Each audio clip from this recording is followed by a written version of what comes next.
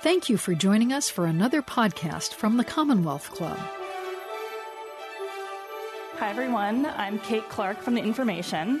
I am delighted to be here with Laura today to talk about the Cryptopians. Thanks for joining us, Laura. Yeah, well, I'm super excited to be here at an in-person event. I know, it's crazy.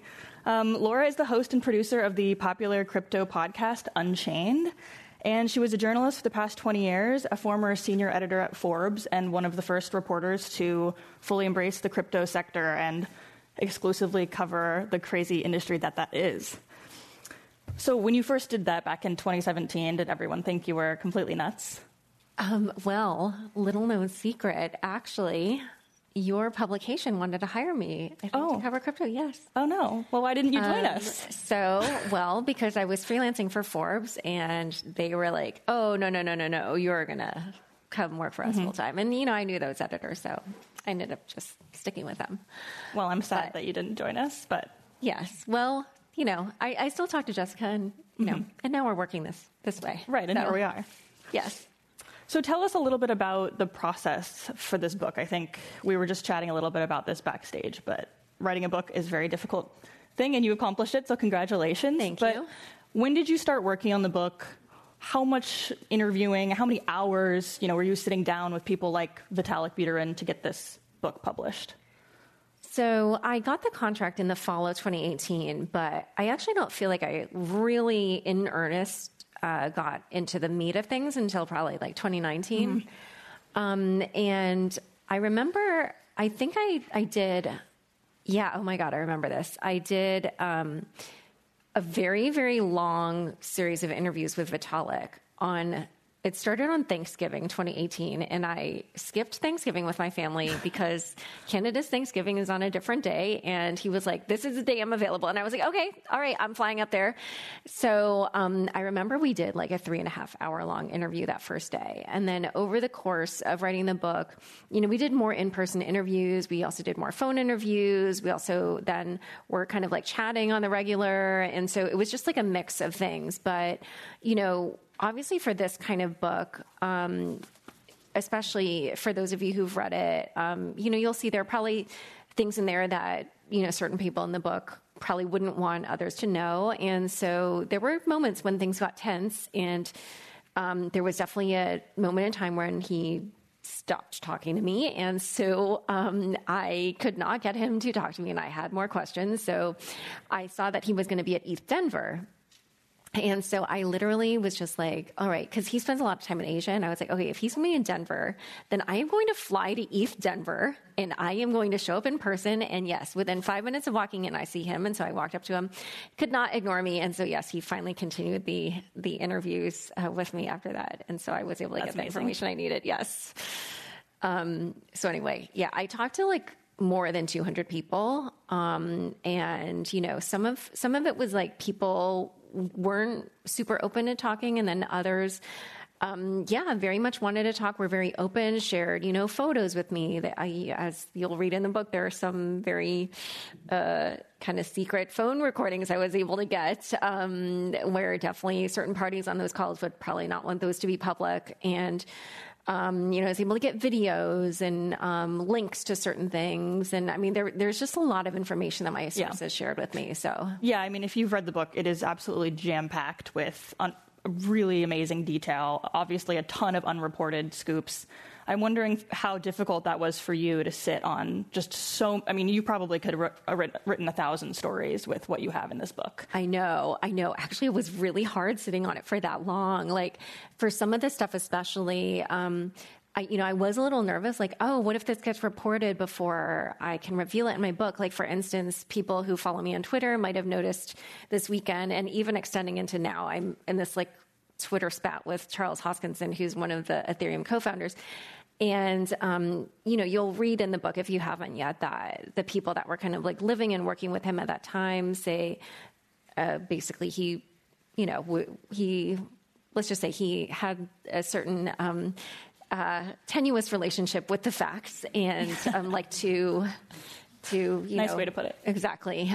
So he tweeted about my book that it was a work of fiction. which seemed kind of rich coming from him in particular. And what I had found out in the course of writing my book was that his claims about his education don't match up with the school's records. And so I tweeted to him, screenshots of his tweets where he said this thing about how he had been getting a PhD, but he dropped out of his PhD program. And, spoiler alert, actually the schools say he was enrolled as an undergrad and never finished his undergrad degree. And, one of the schools was like, we don't even have a graduate program in math. So anyway, so I tweeted all this at him, and now it's this huge thing. It was like massive. It's got like tons of likes on Twitter, and now there's a big Reddit thread about it and all this stuff. But I found this out like, 2 or 3 years ago or something. And so this whole time, I was like, what if somebody else finds this out before me? And what if it comes out before my book? But it didn't. And frankly, I was worried that he might do something about that himself and like come clean before my book came out because, I just did the fact checking on this like months ago.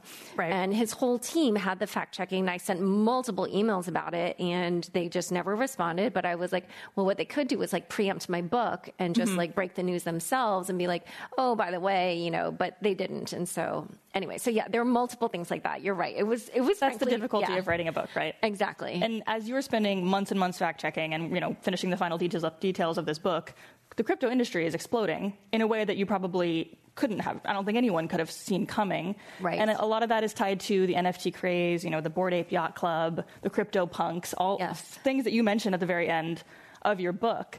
But I'm curious, like looking back on 2021, early 2021, what did you make of the way the industry was behaving and everything that was going down? Oh, well, I mean, to me, it was like, oh, it looks like a second cryptocurrency craze. It's just like, it looks like, the beginnings of the ICO craze is just, it's not ICOs anymore now, it's NFTs and stuff. But frankly, not going to lie, a part of me was like, oh, it's going to be good for my book because like more people are getting into this stuff. I'm sure it will be. Yeah. Yeah, exactly. Like multiple people have said to me, oh, your timing is impeccable. And I'm like, I didn't do this, but yeah. Right. No, I mean, it is impeccable. And I think a lot of people are really interested in understanding the backstory to Ethereum, but also just these names like Vitalik. I mean, I wonder if you considered even just writing like focusing fully just on him, or if that's something that you would consider doing, writing. Oh, that's interesting. I had not, but I think actually the book does end up being about him in a way that I didn't anticipate when I started writing it. So my idea for the book was just, wow, like, I lived through this crazy period in 2017 and I watched I was like talking to all these sources and I was finding out about the early ICOs in 2016 and I just did not anticipate it would snowball the way that it eventually did. And my own life was changing very rapidly. It was like, I had been covering this. I don't want to say it was like a sleepy beat, but it definitely was not something that a lot of people cared about. Right. And then suddenly it was just like, I couldn't keep up. And suddenly the whole outside world was very interested. And so living through that, I just knew something significant and historical happened. And so my idea was just like, I should write a book about how this happened. And I actually didn't even realize that the book was going to be so focused on Ethereum from the start, because my initial conception for the book was even that kind of how Coinbase became the on-ramp, like to bringing money into the system was going to be part of it. But then, frankly, the book is already so long. So at a certain point, I actually have a bunch of reporting on Coinbase, and at a certain point, I might publish it in some fashion. Write a book on Coinbase. I know, exactly. Well, there's already a very good book out there on it, Kings of Crypto by Jeff Roberts. But I just suddenly was like, oh, the real story is Ethereum, and it's a more interesting story. But like I said, when I went to focus on that, I still don't think I really fully understood that whole period also, ended up being this coming of age story for Vitalik. But by the end, clearly from the material I had, I recognized that was the case as well. So I actually do think in a weird way that I didn't intend, the book sort of ends up being about Vitalik. Yeah. I mean, I think that the coming of age story of Vitalik is really the most interesting part of the book.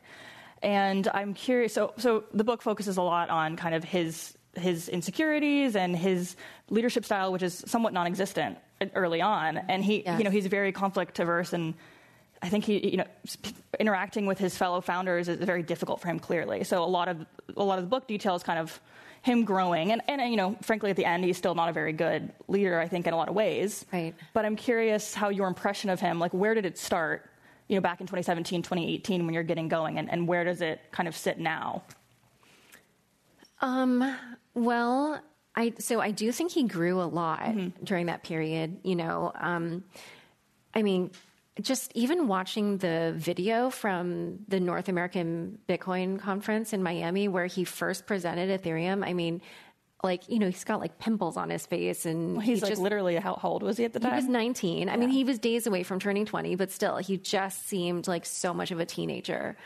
And it is true by the end. It's not like he's a great leader or anything like that, but he's definitely matured a little bit more by the end. And he, at least I think by the end, maybe recognized that some of the judgments he made early on about people were kind of off, and that like he needed to try to be a better judge of people's character. By the end, so again, sorry if you haven't read it, so there's a little bit of a spoiler, but at that point, like, he's kind of got more of just like trusted advisors around him. And it is true that aspect also brings criticism on him, but I do think that it's sort of helped him at least cope with the fact that he was surrounded by all these opportunists, and it like just, I'm sure it, is happening even today. And so that's how he like vets things and, tries to just not have kind of what happened in the early days of Ethereum when he sort of let these unscrupulous people gain more power and influence than they should have. He, uses his trusted advisors now to prevent that from happening again. So right. I mean, he grows in his ability to take a stand for what he believes in a little bit. At one point, someone you interviewed says that Vitalik's views were like an inflatable dancing air doll flapping about in the wind. And these people that you talk to detail just how easily manipulated he was, which I found to be really interesting as someone who didn't really realize what his inner circle was like. So this created a really big issue early on because a lot of his trusted advisors wanted to create a crypto Google, as you described it, or a for-profit business, whereas he was adamantly opposed to that. But I still think he really struggled with being able to make that clear, right, to the people in his inner circle. Yeah, because, these other people, they were just older and sort of more forceful in their personalities. And he is the kind of person, he wants consensus. Like, in the blockchain world, you've probably heard, like, everybody values decentralization. And Vitalik really embodies that in a very interesting way. I mean, he really wants everybody to kind of come to consensus and for it to be a group decision. And so for that reason, I think that's another reason why he like wasn't so keen on just kind of imposing his will.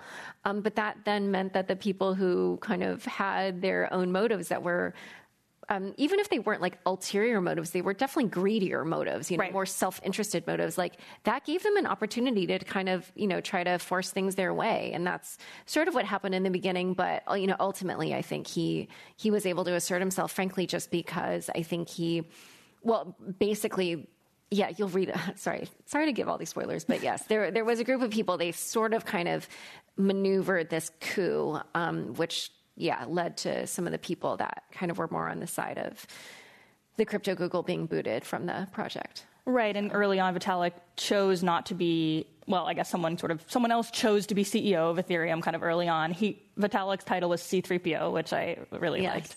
But yeah, I mean, he wasn't motivated by ego, and all these other people around him are very much so motivated by money and ego and greed, and that's kind of a core theme of the book. Have you heard anything from Vitalik this week? Like, do you have any sense of what he thinks of the book?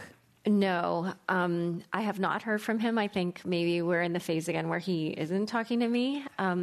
But I do know that when I did my book reading at the Strand last week, that the moderator for that event had recently spoken to him, and she said that they were having this great conversation. She was asking him about all these things. So for those of you who are more technical, like she was asking about wormhole bridges, and he was like happy to talk about all that. And then she said, "Have you read Laura Shin's book?" And he was like, "No." One word answer. So yes, I think, he probably has mixed feelings just because it does expose a lot. But I do know from other people in the Ethereum community, they have said for the parts that they live through, that they feel that my book is extremely accurate to their experience. So I feel good about that.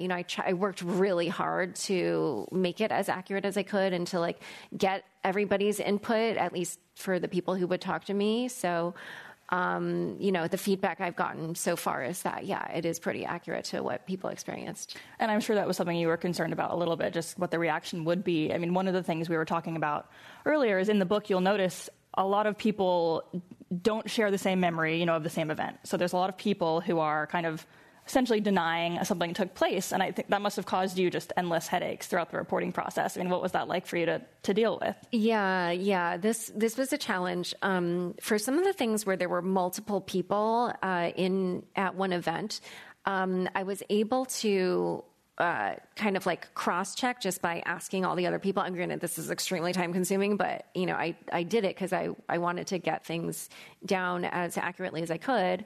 So that helped. But then also there were certain things so there's this one event that is named in the book as the Game of Thrones Day. And there was one person there who, so this event took place in Switzerland, and one person never went to Switzerland except for this one event. So their memories were so much sharper than everybody else's, just where they had specific conversations and what was said. And just their memories were just crystal clear because it was not being mixed up with any other memory of being there at that time. Whereas there was this other group of, it was frankly a couple, and they kept saying, at that meeting, this person was there and they said da-da-da. Okay, I checked with that person. He was like, I was in the US. I was moving across the country. I definitely wasn't in Switzerland that day. And I was like, oh, okay. So then I just realized okay, they lived in Switzerland, so their memories are just all jumbled up with all the other meetings. And so then through that kind of process of elimination, you can kind of figure out what actually happened. And as you'll read in the book, for certain things where I just couldn't really square it, you might get one version, and then it might be other people don't remember this or whatever. Yeah. And so, I would caveat things like that. But it's the reality of writing a book. I think people don't realize is just not only how much interviewing and countless hours you're sitting with these people, but then how much denial you're going to get and how many people you have to go to fact check. And one of the people at the center of this book who is somewhat torn apart by the people you've talked to is Ming Chan, who was an early executive at the Ethereum Foundation. The executive director, mm-hmm. Yeah, she was the first official executive director. So she is someone in this book who was very important to the foundation early on, but who was pretty despised by a lot of her colleagues and who people felt was also manipulating Vitalik into doing the things that she wanted. And it was just someone who I'd never heard of. I read the book and was really surprised at just how central she was to this story. When you went in early on starting this process, did you have a relationship with her? Were you familiar with her? Did you expect her to be a center of this book? So I had heard in 2017, people wanted her out. But I... for what that is, that's just the tip of the iceberg, because definitely when I went to report the book, I did not know the extent of all that and how it had been building over years. And this is, stuff that I learned in the reporting. So, when I went to go write this, I really did not know at all just how much that particular storyline would be such a big storyline. But, many, many people spoke to me about that whole situation. And, one thing that was a little bit difficult in the beginning was just the way people spoke about her. It was so extreme that it seemed almost unbelievable. And so eventually when I was able to get a lot of her, texts in the chat logs and stuff like that, and you're hearing her in her own words, then I started to understand because, just seeing the way she was, writing these text chats providing you the evidence you needed. Exactly. Then I got a personal, sense of what it was like to interact with her, even if it was just through that. And ultimately you'll read at the end, we did not ever speak. She did send me an email at one point saying she couldn't do an interview at that time, but then after that, she just never responded. I did not know when I went to write this just how big of a storyline that would be, but it's kind of the central. Definitely. It came as a surprise. I mean, there's many things said about her. One of them is you could literally put her on mute and unmute her 30 minutes later and just say, yeah, uh-huh, mm-hmm. Occasionally, one developer would later recall. So basically, she would call people up and she would vent for hours, including Vitalik, who was a pretty important person at the time, who I imagine was busy. What else would she do? Why else did she develop such enemies on the Ethereum Foundation team? Well, yeah, this is definitely getting into... honestly, there were so many shocking things, but one of the things was she would tell people on the staff that, like, oh, these other people on staff had embezzled money, and she accused, like, multiple people of having done that. And as far as I can tell, she never gathered any evidence of it. She never confronted any of these people with evidence of it. She never, like, did any kind of investigation, but she would constantly tell people that these other people had embezzled money from the foundation. And I asked Vitalik if he looked into it, and he didn't. He said he trusted her and stuff like that. So stuff like that was, like, super shocking. I mean, she was the executive director of the foundation, and she's, like, bad-mouthing all these people afterward. And as far as I can tell, I don't think she even looked into it, but she would say these things. So stuff like that. I mean, but he did deeply trust her, right? And that was an issue because, I mean, I don't think it's spoiling anything, but I mean, a lot of these people in this book wanted her fired for a very long time, but she was very close to Vitalik. I think they had a close friendship. It's unclear kind of what their relationship was really like, but he didn't want her fired because he did feel like that was one of the few really trusted confidants in his inner circle, right? Yeah. I mean, I do think it started to change finally. So she was hired in the summer of 2015. And then I think in the spring of 2016 is when he kind of first had his, I think, they kind of had, like, been close in the beginning, and then they started to grow apart.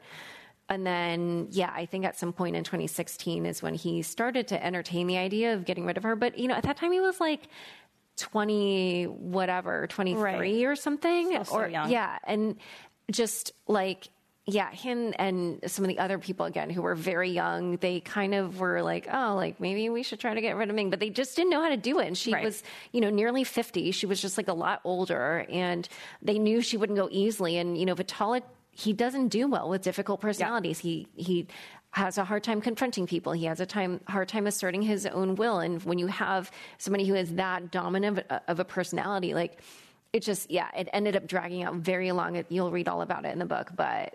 I mean, one thing that it's easy to forget reading it, or even just reading about Vitalik in any format, is how young he is. But you have such great details on that. Like, one of the scenes where somebody, I can't remember who, is trying to get him to try smoking weed for the first time. Right. And they almost convinced him. I don't really know how they knew that, but they almost convinced him, and then something happened, like they got distracted and he didn't do it. But it was like, just truly a coming of age tale for him. Yeah. Yeah, no, definitely. I mean, there were so many, like that first weekend in Miami when all the Ethereum co-founders gathered, people had such funny stories. Like, he was trying to learn Chinese on this app, and because I think he's a little bit socially awkward, like, he would be whipping out his phone and, like, learning Chinese on his app, even when they're all, like, in a car together or, like, at a restaurant, or, like, he just, because he, I don't know, he had a hard time interacting with people, so he'd be like, I'm learning Chinese on my phone. He'd be, like, staring at his phone and, whatever. So, yeah.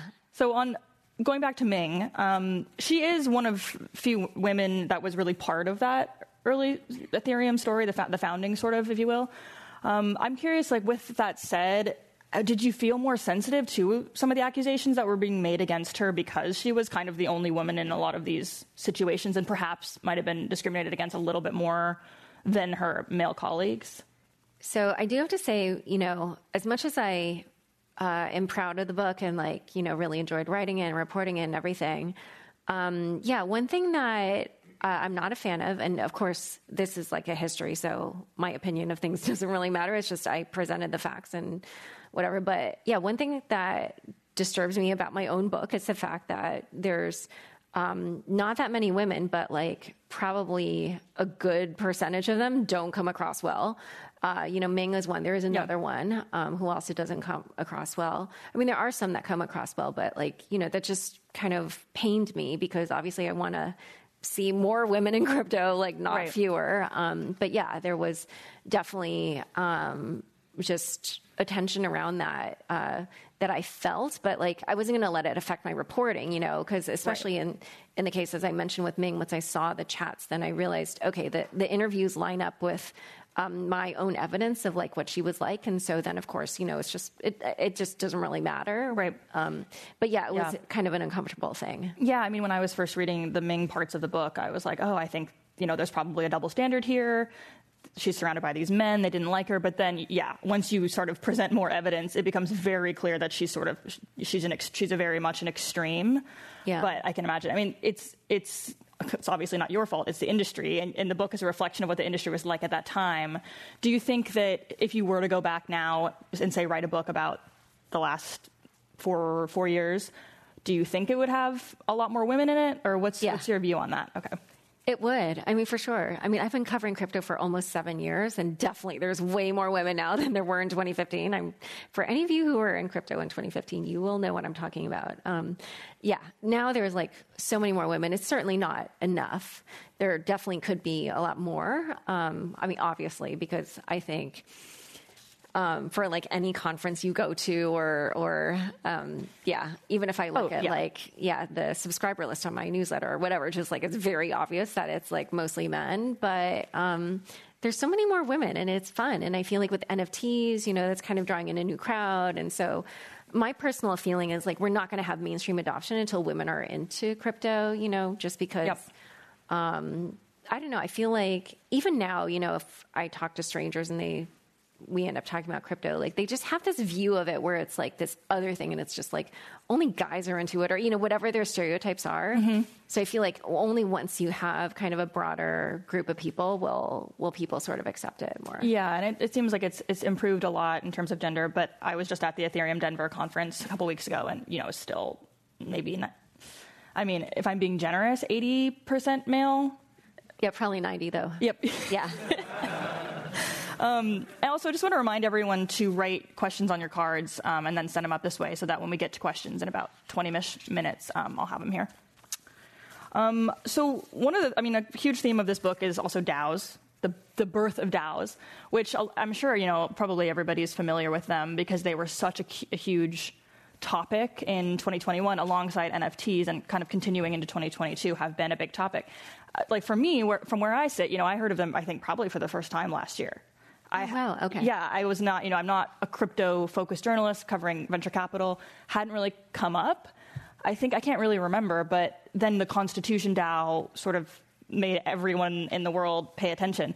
But, then I'm reading your book and you have, is it 2017 is like or what year? 2016. 2016 is when the DAO.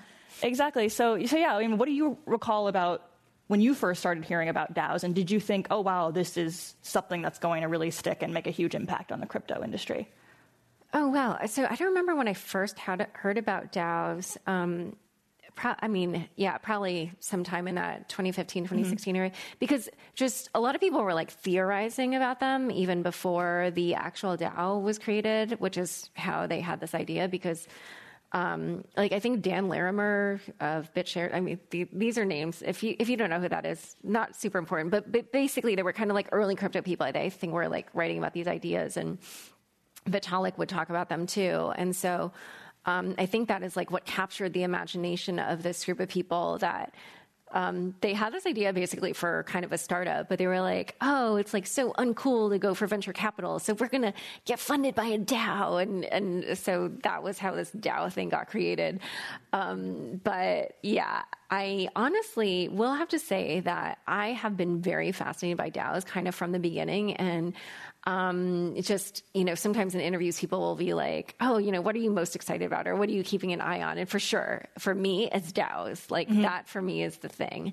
More than NFTs, more than DeFi. Like I'm just very interested in DAOs because Bitcoin was the first DAO. And so for people who don't know, a DAO is a decentralized autonomous organization. And what it means is like the way that Bitcoin, now has become this asset worth roughly $1 trillion, but has done it without like a CEO or without a board or without hiring employees. Like, only certain companies in the world become big enough that they have like $1 trillion market cap. But Bitcoin did this without any executive direction. It's kind of amazing. And it's just like, Bitcoin has incentives built into the coin. It like incentivizes these different behaviors on the network. And so that's basically what a DAO is like, this decentralized crypto network. Usually often the token holders will use the token to govern, like they'll do voting and stuff like that. But I'm very interested in DAOs. However, the original DAO, I don't know if I would really credit it as being a DAO, especially because it never really got off the ground. But yeah, that ends up being like a whole saga in the middle of the book. Yeah, the DAO, right. There's a lot of drama surrounding DAOs. I would not have believed it if, like, a year ago, you would have told me I would be this interested in reading as much of these details about these DAO wars, but it's incredibly interesting. You'll have to read the book to learn more about that. But part of the ICO craze that was an issue is that it kind of tainted the public's view of the crypto industry because there was so much fraud. Now in 2021, 2022, there are a lot of DAOs, whatever that, I think a lot of people can't explain what they are. So there's a loose definition there. Yeah. And there are a lot, and the same goes for the NFT space. Do you worry now? I mean, as somebody who, you're covering this industry, of course you want people to take it seriously. Do you worry about what the impact of those buzzy trends might have on the legitimacy of crypto?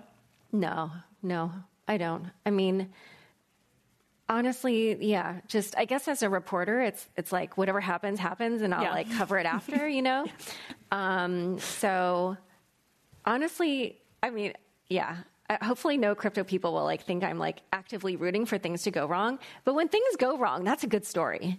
You know what I'm saying? So like, well, there's clearly been a lot of fraud going, I think, personally, with the NFT boom. I mean, the amount of capital that went in 2021 versus 2020 is hilarious. I can't remember what the stat was, but it was like 150 million versus like 22 billion.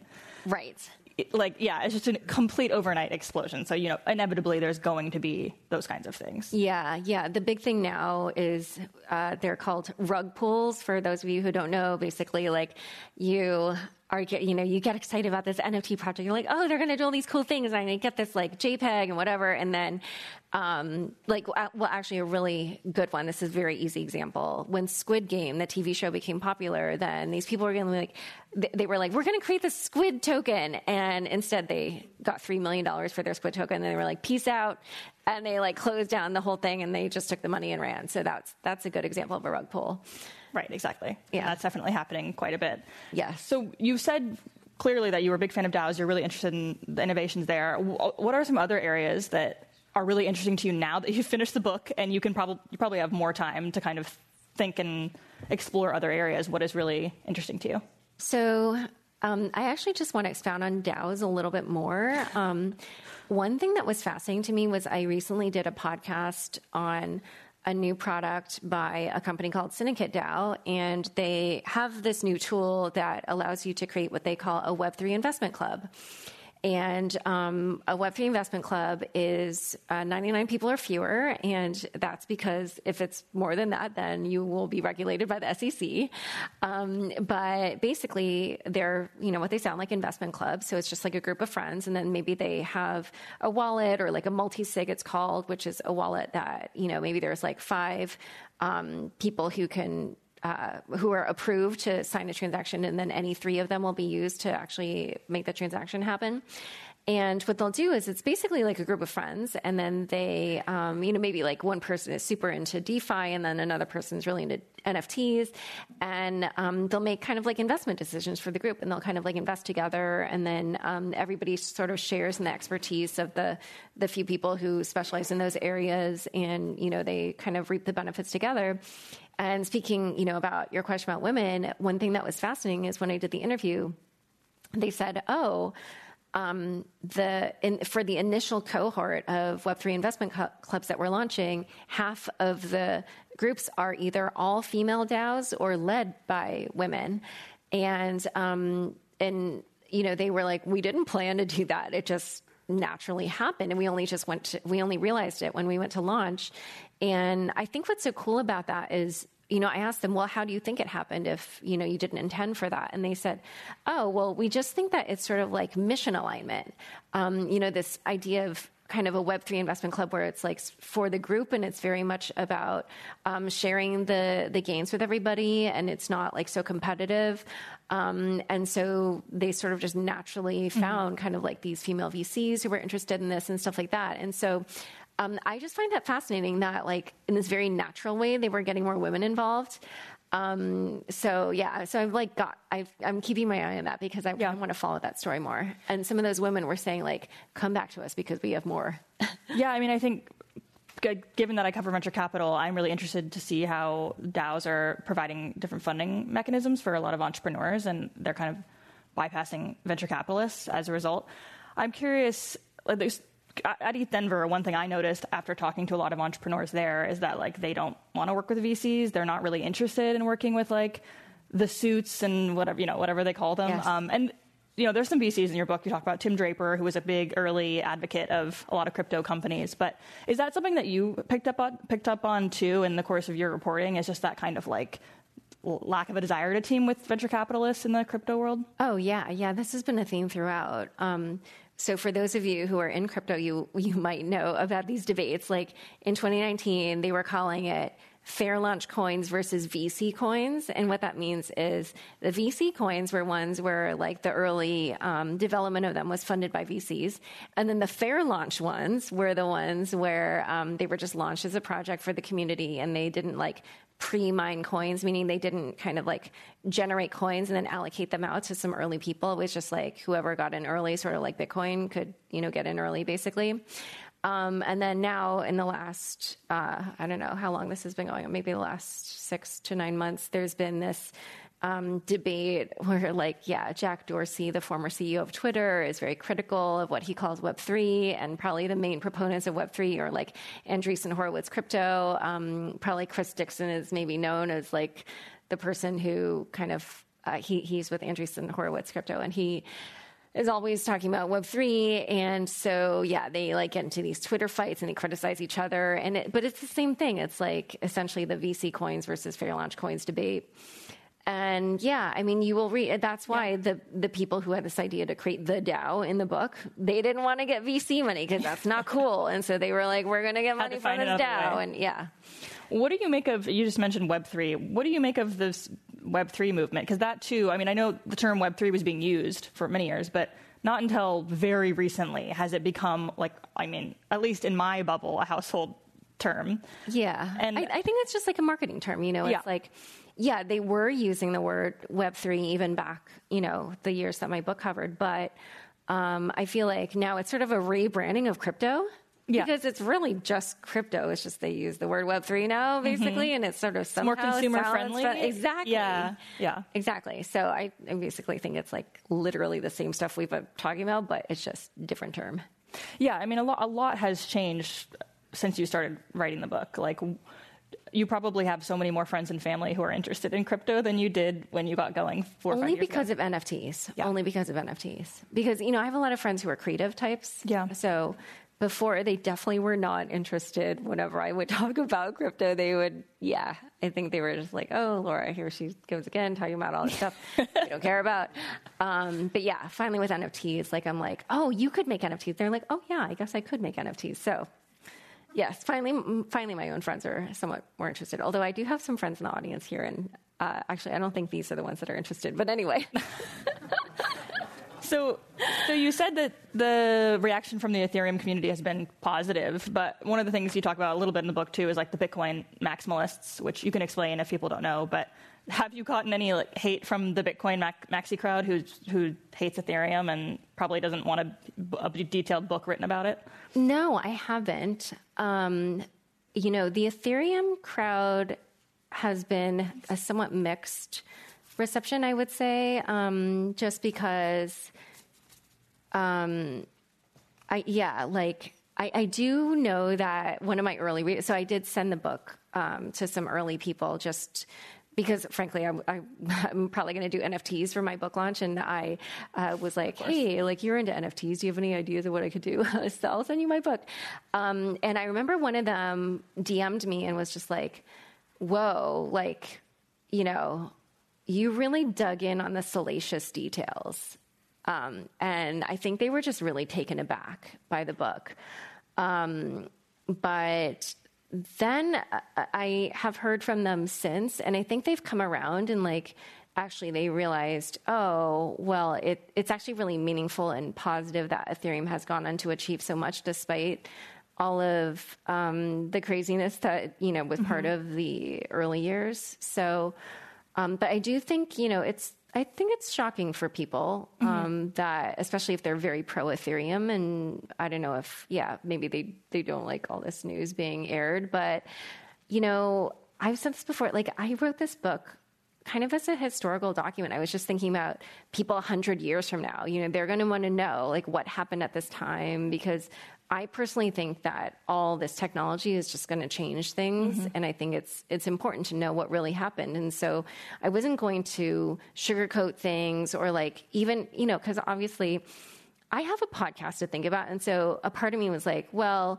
I guess if I pull my punches, then maybe I can like retain my access from a podcast. But like, I just wouldn't do that, because then the book wouldn't be as good. And like, it wouldn't be a very accurate historical document. And like, and frankly, who cares about my access? Like, I'm the only one who cares, you know? And I was like, I can still talk to other interesting people. And so I just was like, I'm just going to do the story as accurately as I can and not care about any of that. And like, just really try to make it, what really happened. Yeah. I mean, those details are what make the book, and feeling like you're inside those rooms. Yes, there are salacious details, and those are really interesting. And I think, like, if it happened, it's part of the story. And not just the salacious details, but, like, I think people will be surprised at how much in the early years they were kind of just running around like chickens with their heads cut off, like, so little strategy, so little, like, alignment. Like, that was something that I found to be one of the most surprising things.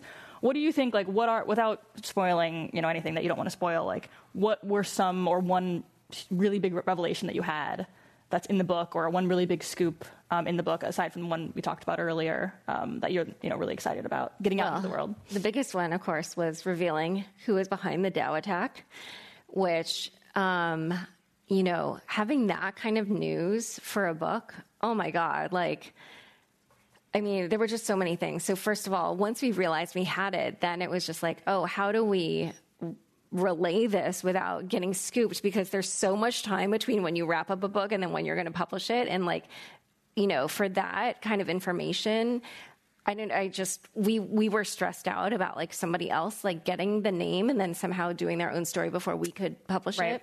So that was like a big deal. Frankly, honestly though, since that didn't happen and I didn't get scooped, publishing that on the day the book came out was awesome. Like it just, you know, I mean, who else can publish a book with like huge news like that? You know, it's very rare. It's like pretty much near impossible, frankly. And so, yeah, I just was very excited that we managed to pull that off, because there were just so many things along the way where it was like, what's going to happen? But yeah, I feel like that helped, you know, get a lot more attention on the book. Yeah, especially on that first day. And, yeah, it was a little dicey though, because we figured that out so late in the process, when like you do what's called 3 last passes with the book. And with each progressive last pass, you're supposed to have fewer and fewer changes. And right before I was supposed to turn in the second pass is when I got new data that I wanted to pursue more. I wanted to keep reporting. And I remember my fact checker and I were like, should we tell them we have this new data? Like, what should we do? Like, we're trying to figure it out, because we didn't have something new to write. We just wanted more time to like go through this.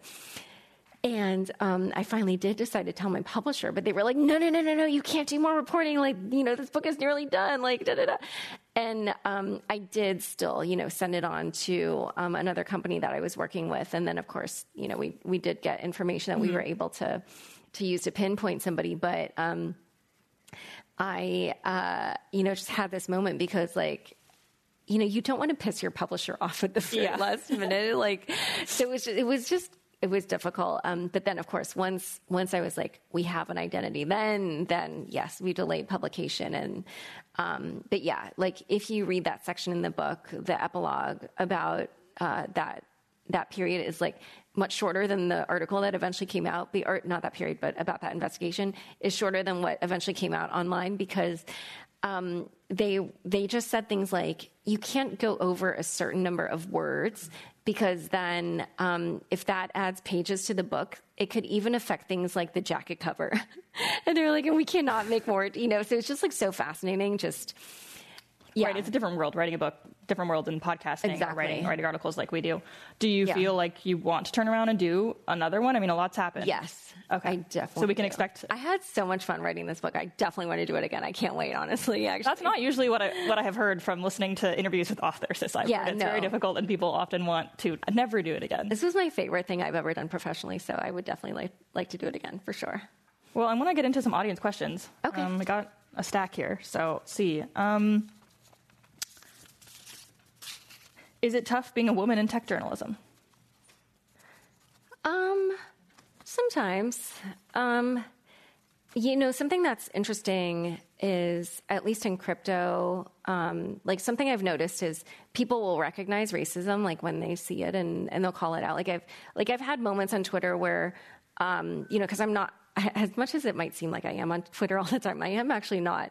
So I remember one time I logged in and I suddenly realized somebody must have said something racist to me, because all these people had already piled on that person before I even noticed. But people, especially in crypto, are much more blind to sexism, way more blind. They're in full on denial that it even exists, and they will tweet at you about how it doesn't exist, and women just aren't interested because there are no barriers to crypto, and therefore they just don't want to be a part of it. And I'm just really? So,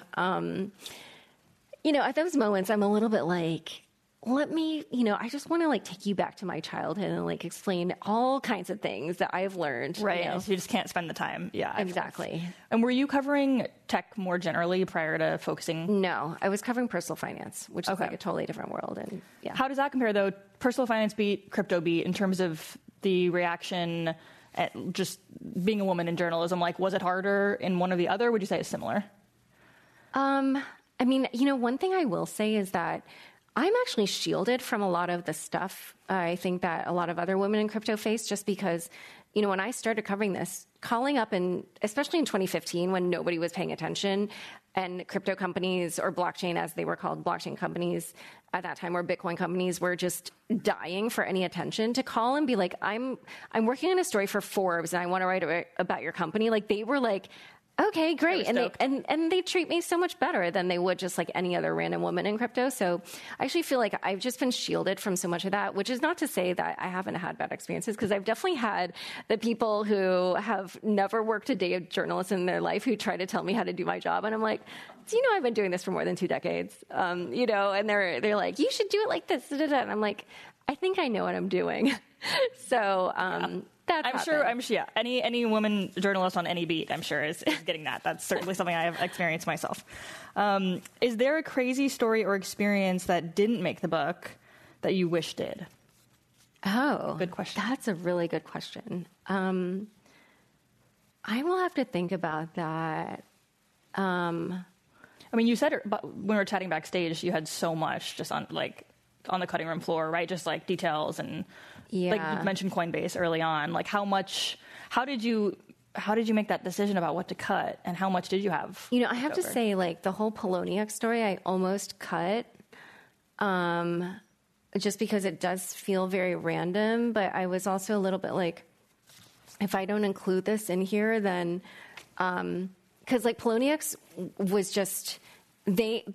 How they always say, you can never time your buys and sells, but they definitely timed the market, and they sold at the top, and they just sort of, they made off the best of anybody in terms of that whole mania. And so I just sort of felt I got to include it. And they were the exchange where, it was the top exchange for trading ETH. Mm-hmm. But yeah, it just felt a little bit random to work in. But honestly, I can't think of any off the top of my head. You kept the really good stuff in there, so. Yeah, there were honestly, the one thing that was a little bit annoying was as I was definitely getting very close to the end, there were a bunch of people that came out of the woodwork and were like, oh, I heard you talk to so-and-so. Do you want to talk to me? And I'd be like, I would have talked to you before if you had responded in my 10 emails before. And I did manage to, have like just a few lines from certain people like that came in at the very last minute. But I can't think of anything. I can't think of anything. I can think of, though, materials that were promised to me that then people did not deliver on, and how I will just say, this is such a funny story. I have to tell this story. And there was one source who did not speak to me for years, even though I reached out multiple times. And then I don't know what happened, but suddenly they were like, okay, I'm going to talk to you. And then it was like texts all day, like emails all day. Like they were, talked for me for hours on the phone, like just were giving me tons of stuff. And then they were like, I have a hard drive with all the information from da-da-da-da-da. And, they like promised me this hard drive. So then we scheduled a meeting to go over the contents of the hard drive. I show up to the meeting and they're not there. And then I'm texting them like, hey, where are you? Whatever. And I realize I am blocked on every single platform. They completely ghosted me. I was blocked on email, on every single chat app. And this was after, I was like, what? I have no idea to this day what happened. All I know is that eventually for fact checking, I did not communicate to this person. My fact checker reached out and they spoke to my fact checker. They were slightly belligerent to the fact checker, but it was just weird. It was like, okay, you give me the cold shoulder for years. Then you finally it's like 180 and you're just revealing everything. Then the moment when you're going to give me this thing that I'm, interested in, the prize just hard drive, completely cut everything off again. It was so weird. But, it must have been spooked. Something spooked them. You never know. I mean, crypto people, all I can say struggle. is, they're always entertaining. So. If you had to make a guess, what would you say is going to be the next space to go mainstream via crypto? Essentially, what will be the next what will be the next NFT craze?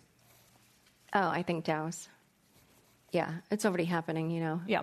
I mean, there's so many different DAOs, by the way. And they're very weird. Like some of them are like Fry's DAO, or like the DAO to buy the Denver Broncos. And I don't know, there's just a lot of weird DAOs out there right now. So... what book would be more about the technical and theory of Bitcoin cryptocurrency? What books would be more? So maybe like book recommendations you have about Bitcoin? So for more technical, probably maybe the Andreas Antonopoulos books. I'm assuming this person maybe is a programmer. So, because I think those are kind of more technical focused. For people who want to read a narrative version that's similar to my book, Digital Gold by Nathaniel Popper is a great book about the early days of Bitcoin. For books that are more like primers, but maybe not so technical, things like The Age of Cryptocurrency or The Truth Machine, also by the same authors, Michael Casey and Paul Vigna, or if you're interested in kind of like the economics of Bitcoin and the monetary policy around that, then the Bitcoin Standard is a good book that, is kind of looking at Bitcoin through the Austrian economics angle. But honestly, there's so many really good books on Bitcoin and crypto, especially if you're looking for more of that kind of like primer type thing. Do you think we're going to get like an Uber type movie or TV show about any of these early crypto people? I don't know. We'll have to see what happens with that. Do you interact with the crypto community in any way to stay in the know, understand the industry better? Example would be joining a Discord channel, being a part of a DAO. Yes. So I am a member of many Discords, but I'm not going to lie. I am not good with the Discord because I think I'm like kind of too old to like really get it. Like I sometimes struggle with the Discord. But yeah, now I have my own Discord. So, I will learn to manage it better through my own Discord. But yeah, no, I definitely join a lot of these. And then as you'll notice in the book, I used a lot of the forums and those conversations in there to kind of fill out like what the community was feeling and thinking and, the conversation around a lot of these events. And so I definitely, actually, that's part of the reason why I join a lot of these, because I'm like, I don't know in the future which one of these I'll want to write about, but I know I will probably want to, put some of that conversation in whatever I work on in the future. So I just try to join a lot. Well, one of the things that some other crypto reporters have been having a dialogue about, like on Twitter, is whether it is appropriate for crypto reporters to invest or to even dabble with crypto. What is your philosophy on that? How have you approached that? So my personal philosophy is similar to the Forbes one, which is that if you own something that you cover, that if you disclose it, that's fine. But since I'm independent now and I don't work for Forbes and I want to be open to be able to freelance for any publication, I actually don't personally own any at the moment. My business actually owns a little bit of ETH and Solana just because I had to buy my domain names, my Ethereum domain names. It's like, so instead of like a random string of numbers and letters, I can have laurashin.eth and people could like send me their NFTs or whatever they're sending me. And I just did that because I get so many imposters like on every channel. And if I don't secure those kinds of things, then people could scam other people. So I bought ETH for that. And then I now have some ETH and Solana for these NFTs that I plan to launch for the book. Aside from perhaps Ming, what were the people you really liked to have interviews for the book? That I didn't get to interview? I think what people would you really like to interview for the book that you didn't? So that's a good question because I'm just trying to remember who didn't speak to me. So, as you know from my Twitter spat with Charles Hoskinson, so I only interviewed him one time. And then he didn't, so then he agreed to do this follow-up interview with me, and it was like multiple people were supposed to be in the call, and they all ghosted me, like nobody showed up. So then I emailed multiple times about that, but then they didn't respond. So then I just sent them the fact-checking, and I sent multiple emails with all the facts that were going to be about him in the book, and no response. And it was like multiple emails that I sent it to, and again, just nobody responded. But, to have his perspective would have been great.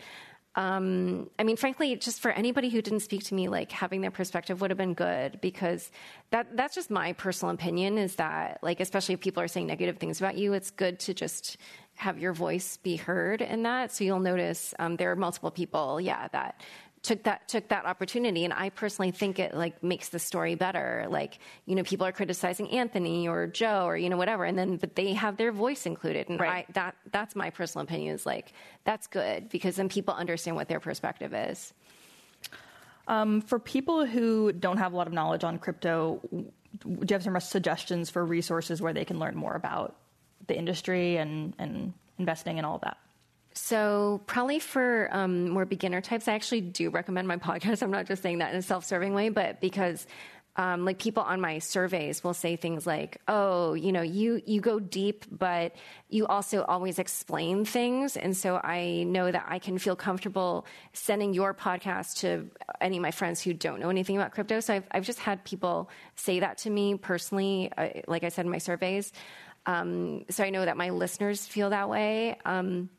But there's also right now this really interesting new website. I guess it's like Rabbit Hole, and they, I think, kind of do education and teaching people like how to use the stuff too, which is really cool. A16Z has what they call the Crypto Canon, which is a really good list of resources. And if you kind of maybe are interested in slightly more technical things and especially Bitcoin focused. I know Jameson Lopp, Lopp, has a good list that he keeps. And then probably the other good set of beginner resources is Linda Shea, spelled Xie. She writes a lot of explainers on all kinds of things. Yeah, particularly I think maybe more on the Ethereum side, but she's really good at that and just has covered a lot of topics. Do you listen to other crypto podcasts? And also, what about sort of crypto news sites? Are there any that you would recommend that you reference most often? Yeah, so probably the main three that I think most people read are CoinDesk, The Block, and Decrypt. Actually, honestly, The Information has a great crypto newsletter. I also do a newsletter Monday through Friday. But there's so many good ones. The Defiant does. They started off focusing on on DeFi, but now they kind of do more in crypto. But it tends to be more Ethereum. I think a little bit less like Bitcoin type stuff. There's so many good resources now compared to especially when I first started covering this. But one other, and then in terms of podcasts, I mean, there's so many good podcasts.